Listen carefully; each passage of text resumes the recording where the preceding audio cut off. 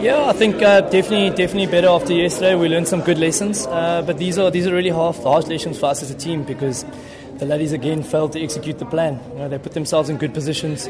The basics go out the window very early, and I think these are lessons that we knew were going to happen, but we need to carry through. We said at this level, it's how quickly you adapt and how quickly you're learning, and unfortunately we're falling short again.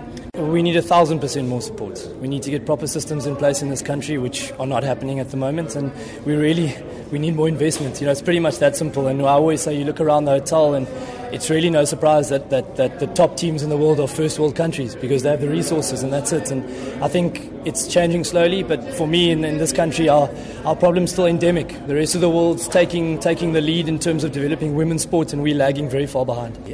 All the first world countries with good Olympic programs, they've really sunk their teeth in, and I think that's where I'm hoping going forward SASCOC will get more on board with us. I know things have changed, and I think that's the way we're going to change sevens in particular. We've got such good, strong systems in terms of 15s, and we really need the backing from our Olympic body to keep on growing the sport.